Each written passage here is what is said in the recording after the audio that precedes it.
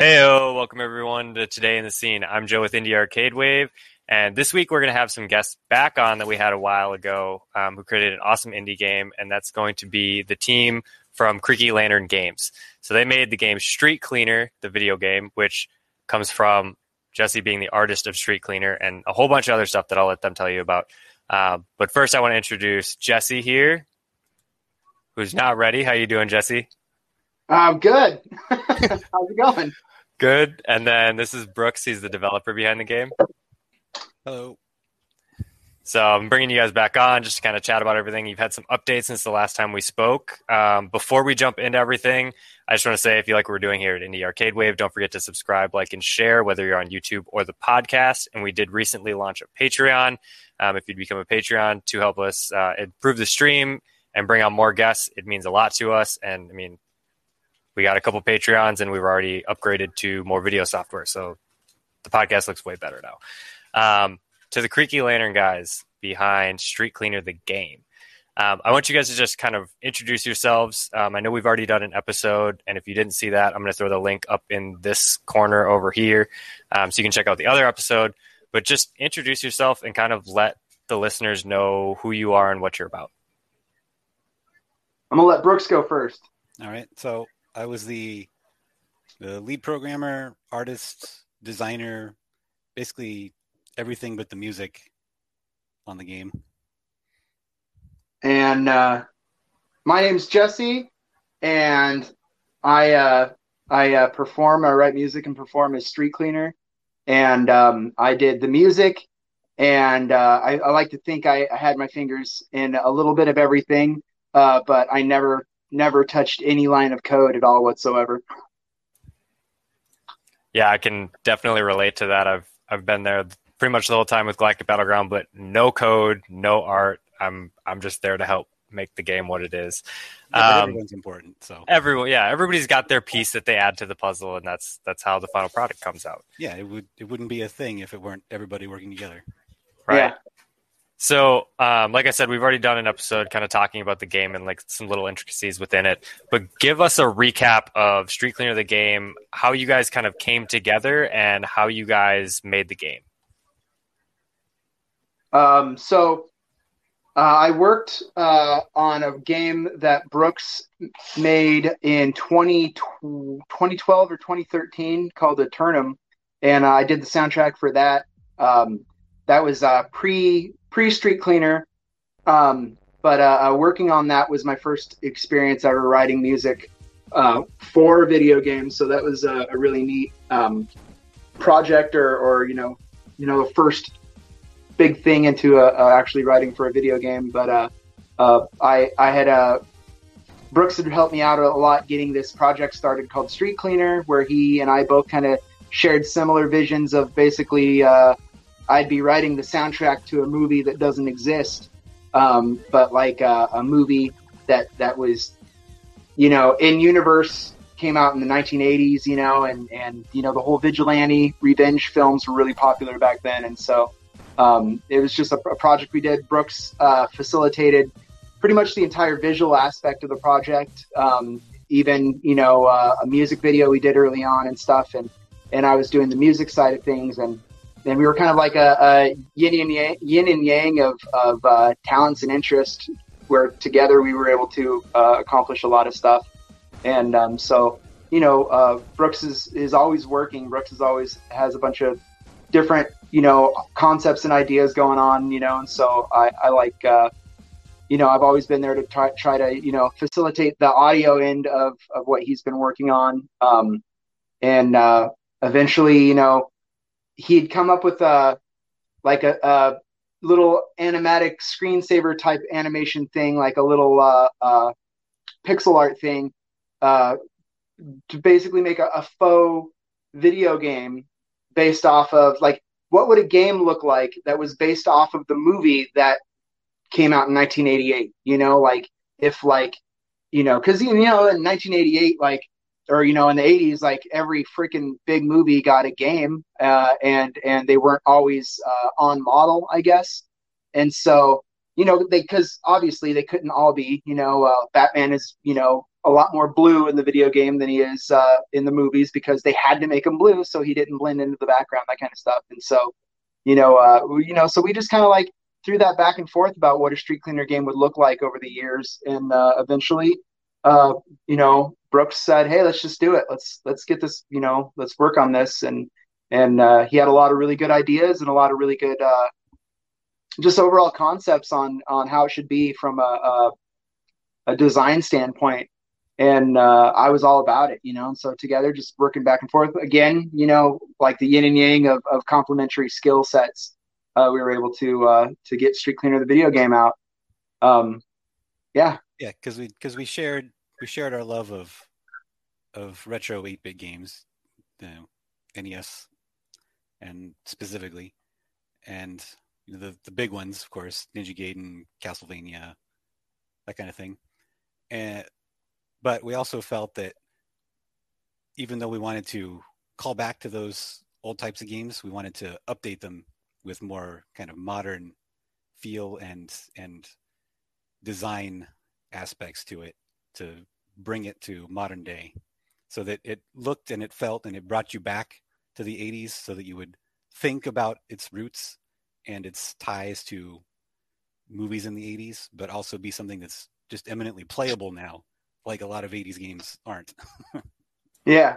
I mean, and it was important for us. I think we spent a lot of time trying to decide on what aspects exactly we wanted to, use from more current games, obviously like checkpoints and stuff like that. And there's lots of things that it'd take a long time to go over exactly everything that we had done. That's more of a thing that's developed more so in the last 25 years, but at the same time, keeping color palettes and stuff like that were important, and, not having sprite scaling, which is more of a 90s thing. We decided against that. Sprite rotation, I think we cheated a little bit on a couple parts with sprite rotation, but not where it counts, not where it'd even be noticeable.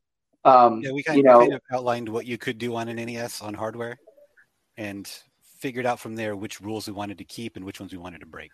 Yeah. So obviously, like aspect ratio, like that. But at the same time, our player sprite is going to be Castlevania height, and it's literally Mega Man high. Yeah, literally. Even though the proportions are different. Yeah, he's one Bill and one Lance high. Yeah. Yeah, I mean, I love kind of what you guys did with the game and the way it looks and everything. And the last time we spoke was, I believe the episode went live the day your game also went live. So what was it like to finally launch the game? I know we had a pretty extensive conversation last time about the advice you'd give to indie devs, and that being, get it done. Ship the product. Don't work on it over and over and over and try and go so far with it. Work on the bare bones, make something that functions that you like, and then get it sent. So what was it like to finally launch that game? Yeah, launch day is always the most nerve-wracking thing. I think for me especially, because I'm the one that if something's broken, I have to fix it. That's not Jesse's domain. That's all me. So I'm a nervous wreck when it goes live. And my job on launch day is to make sure as many people know about it, that it's out there, and to get it seen. Because I mean, we could deliver a diamond, but if nobody knows it's there, then what good does it do? Yeah, I always say that's kind of like the biggest problem from up and coming artists in, I think, any field, music, video games, whatever, is you can make good stuff and people will like it. Whatever you make, people are going to like it. The hard part is finding the people that will like it and getting them to know that it just exists. Yeah, I mean, just getting that reach is everything. It's so hard. Everything is flooded every single day. There's so many things going on social media, and especially with indie games, when you look at Steam, I mean, you're looking at hundreds of releases every day. How do you stand out in that crowd? So since you guys have launched, I'm sure the game has done well, and you guys have had some people playing it, some people reviewing it.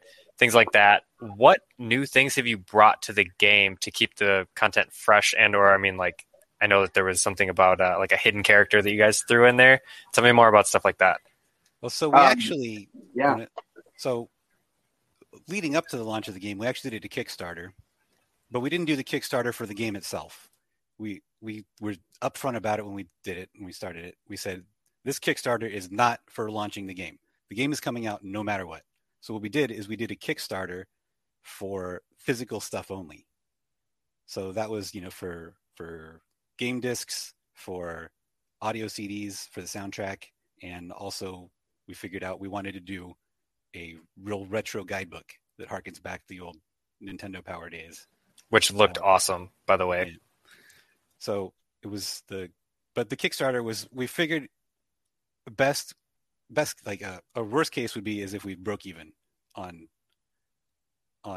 launching this Kickstarter, as far as, like the money that came in and what we produced. I think the way that we had set it up was that if we were gonna, if we didn't reach whatever goals or whatever, we were just gonna eat it, like that was a risk that we were willing to take, and if we got to our minimum or whatever, that still wouldn't, we would come out on the negative underneath, that's not how it ended.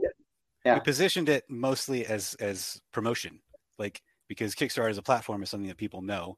So we said, okay, we're going to do this so that people will see this thing that they know, and we're getting an avenue of promotion through that.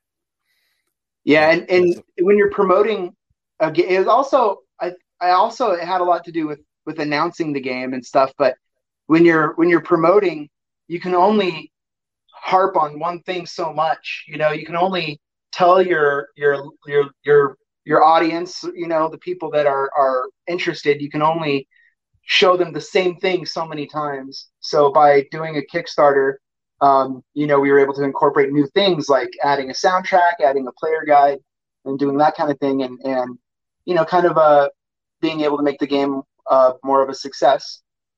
Yeah. So in the Kickstarter, we had exactly one stretch goal, because, like we said, the game's coming out. We're just doing this for physical stuff. If you want physical stuff, this is how you get it. But our one stretch goal was, if we hit that goal, then we would add a secondary skin. And that skin was the original character model that I had made for the little demo thing, years previous, for the little test video that I was making. So we actually hit that goal. So that's where the skin originally came from. And then we ended up kind of using the skin, the fact that it was in the game, or that it would be in the game, as a means to sneak in extra content and ways to further engagement in the game. Yeah, I think that there we had downtime, because when you submit everything, you have some downtime, and leading up to the time where the game was done, and to where the time the game was published, we were so caught up in the momentum of being really productive at the time. Brooks, you can't just stop, and so Brooks had continued to come up with a few different things. Not only, we have another skin as well that's hidden in the game, and as far as I know, no one has found it yet. I remember you guys teasing that, like on maybe it was on, like, was it on your Discord that you guys kind of had a little video of like that? But I don't remember ever seeing where to find it. Yeah. No, I don't think anyone's found it yet. But at least I think Rift did find it. Rift did find it. Oh, he did? Really? Yeah. Oh, okay. Wow. Okay. I didn't know about that. So that's found. And then, and I created additional music. I had been wrapping up working on a full length Street Cleaner album, that, I wasn't telling anybody about, because I didn't want to detract from the Street Cleaner, the video game thing, and I can't stress enough that this game took over 2 years to make, so it wasn't like it wasn't like it was just an album, kind of thing. It was a much, much larger project. And in the meantime, I was working on another album. And so we were able to kind of sneak a song from the album into the game, and that's hidden in there. There's other little things here and there, little flourishes and things thrown into the game to find that don't necessarily have any bearing on it. But Brooks and I are big fans of the whole. One of the greatest nostalgia things that I like that kids can't have today, and I say kids because when I was a kid, you heard of a lot of stuff on the playground. You went to school and you heard about the Konami code, or at the time we called it the Contra code, and that was mind blowing. Or you heard about if you duck on the white block at the end of stage 3, you can go through it, and then you have to run all the way to the end in Mario 3 and that kind of thing. Like you heard about this stuff, on the playground or at school from other kids and stuff, and it got to the point where like just word of mouth, was one of the raddest things, and honestly that can't exist anymore because of the internet, obviously, because information's so instantaneously accessible. And so, Brooks and I, reminiscing one day, we're like, it'd be kind of neat to throw that kind of stuff into the game to where it doesn't change anything. You're not going to lose anything if you don't see it, and if you do see or hear something, it's not going to be like world changing. But it's neat to have little extra bonus flourishes and stuff in there for when people do hear about it, they can tell other people about it and they can tell other people and that kind of thing. So it's something that really doesn't happen that often in video games anymore. And yeah. Yeah, there's one code in the game that there's no way to find it in the game. So we kind of decided on a criteria that if we saw like streamers or whatever meet the criteria, we would secretly tell them the code and say, okay, you've got the code now. It's up to you if you want to keep it to yourself or spread the word. Yeah. And as far as I know, I don't think anyone who has the code has shared it. Yeah, I mean it's always cool to sneak little things in like that. Like we did it with Galactic Battleground, and people haven't really found that yet either. So that's always fun. But I'm curious about the Switch release. That's kind of why I brought you guys on here. Is we already know that the Switch release is live. You guys just released just a couple days ago, right? Yesterday. So that would be Tuesday. Yeah. So what was that like to go from Steam to Twitch? I guess you can get as technical as you want to get with it. But how is that different from releasing on Steam? The platforms I think are kind of similar in like their back ends. Like they've both got a lot of tools for developers and releasing. The big thing I think is like getting on Nintendo hardware has like been I know like our goal, like as people, as gamers for a long time, right? It's just something like, you always growing up, you go, wow, I'd love to make a game and get it on a Nintendo, right? So we together decided, okay, we're pushing for this. We're going to do it. So when we started working on the game, I actually put a lot of work up front into doing research into technologies and software stacks and stuff that would allow us to do it on both platforms.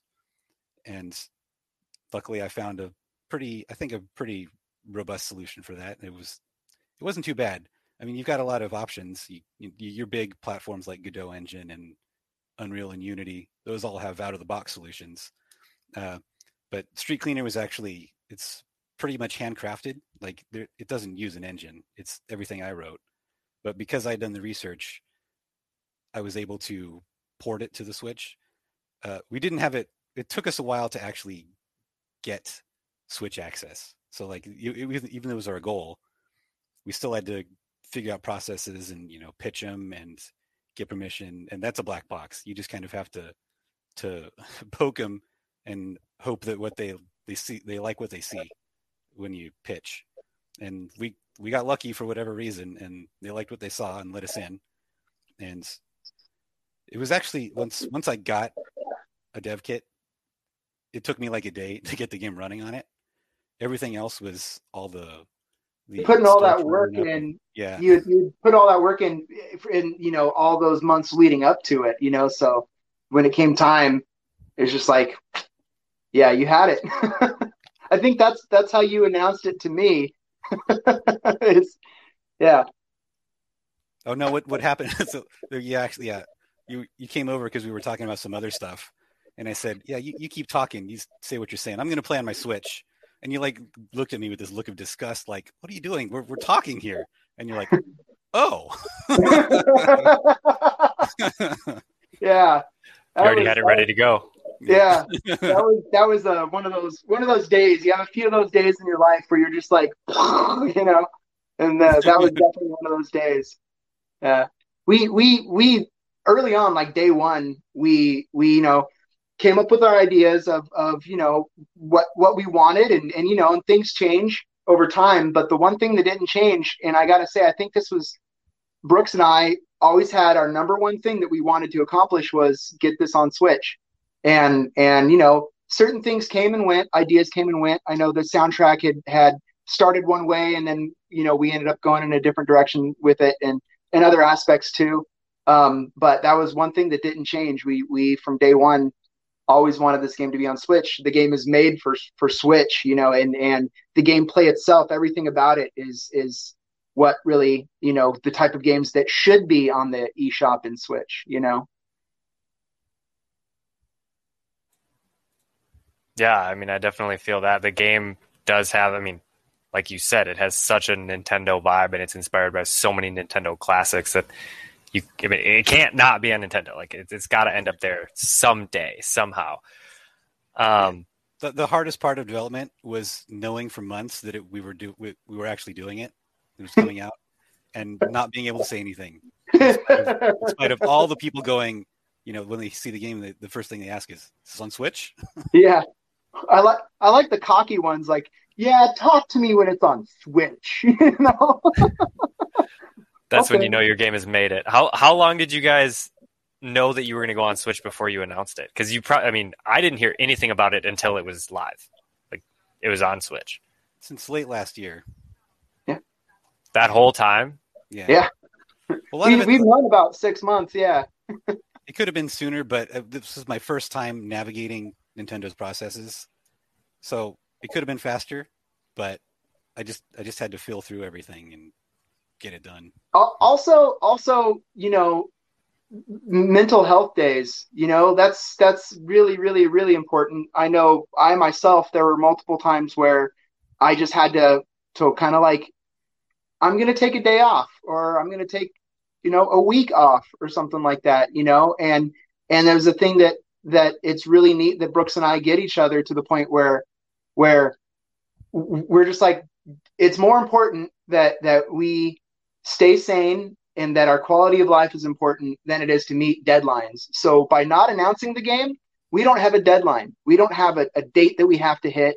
We don't have any promises. We're going to release it when it's ready, and we're going to stay happy people. We're going to stay sane people, and we can, you know, do that. And I don't know, that's really important to me. And, you know, ultimately, you know, if the stars align just right, and this is, you know, our primary profession through life, then it's definitely, that's an aspect that I would like to keep, you know. Also helps with promotion when you just when something's ready to go. Yeah, when you just, there it is, you know. Yeah. Yeah, we kind of have this theory that, you know, if you're big, it's good to announce stuff and then build hype. But if you're not so big, it doesn't work so well. It only gets you so far. We've found more success with just finishing things and dropping them, and then the hype is around the drop, and yeah, people see it's out. If they see it's out, they'll just get it right then. Yeah, don't need to wait. Yeah, because then they're not on your back about when's it going to be ready. When's it going to be ready? You're just like, it's done. Go get it now. You're just finding out about this, but it's done. Yeah. And it's got a lunch sale. Get it now. Yeah, right. Yeah, I had a guy hit me up yesterday. He says, "Hey man, the game looks sick. When's it going to come out on PC?" It's been out on PC for a long time now. I just replied with a link to the Steam page. There you go.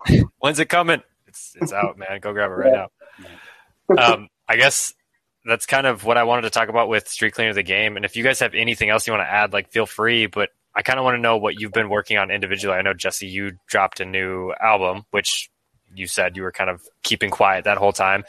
Are you working on anything else, Brooks? I'm working on tech for the next thing. We've got a couple different. I mean, I've always got projects. I've got so many projects. That's the way it is as an indie dev. Right. You get into it because you have ideas and you want to get them out, right? But we've got a couple, I think, top contenders. So I'm working on tech, like a update to my engine that will kind of handle whatever we do next. Yeah. Ultimately, I think it is this is just step two. Releasing this game is just step two on what our ambitions are and what we want to accomplish. And I'm still doing the street cleaner thing full time as a job. So I've got that going, but ultimately I would love to just do games. If I could do that, that would be that'd be a dream come true. But I'm always writing music and stuff. I released, like you said, I released an album. What did I do it? I forgot when I released it. 2 months ago. That sounds about right. Yeah, and it exploded. It's got to be my biggest release to date, and was really hard to comprehend because I did no promotion for it. I did the same thing that we did with the Switch release. It was just like, and here it is, and that's exactly what I thought. I just remember I was on YouTube. I just pulled up YouTube, and it was like right there on my recommended. I was like, is this a new album? A new, like, what is this? Yeah, it was something that I'd been working on, on and off for quite a while, and having a main project like Street Cleaner, the video game, is really freeing in other ways too. That if I have an idea, that isn't going to work out for the game or something like that, okay, quick, jot that down. I can come back to that later, and maybe that'll work its way onto an album or something. And in this case, there's bleed over. For Street Cleaner, the video game, and the album Edge, there's bleed over. If you listen to it and you pay attention, you'll see that they kind of, although they're drastically different, you'll see that they share a lot as well. And then yeah, but I'm always working on stuff. I've got I've been teasing about something for this Monday. We'll see what happens. The game is also, I think, kind of has some clues that no one's picked up on for, I think, what the next album is going to be too. Yeah. Just sliding some things in there real quiet. Yeah. It's one of those things to where synergy. When the next album comes out, whenever that is, people they'll do one of those like, okay. He told us about this years ago. Yeah. Yeah, I mean, I'm excited to see whatever you guys put out in the next, year or whatever it is here. Brooks, I know we've talked a little bit about some of these projects, and I like that you stuck to the way you are and you aren't going to tell anything. It's when it's ready, it's ready. And yeah, I'm excited to see all of it. So I guess that's kind of everything I had. So to wrap it up, just throw out social media links so that people can find you guys and obviously can check out the new Switch release. So everything I think is important is creakylantern.com. That'll get you games. That'll get you social profiles. Our Discord. We're active on our Discord, talking about games and just general tomfoolery. Yeah. So Creaky Lantern, creakylanterngames.com, creakylantern.com. Yep. Sorry. Yeah. Everything is linked from there. That's a good hub for anybody who's interested in what we got going on. And join our Discord. We're really active there. We like talking to people. Gotcha. Well, I'm going to throw all the links to everything down in the description. I'll throw in some extra ones too, just so that people can check you guys out, check your work out. And to anybody that likes what we're doing here at Indie Arcade Wave, don't forget to subscribe, like, and share.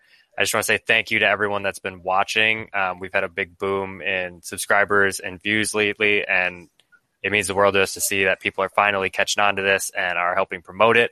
But until next week, peace.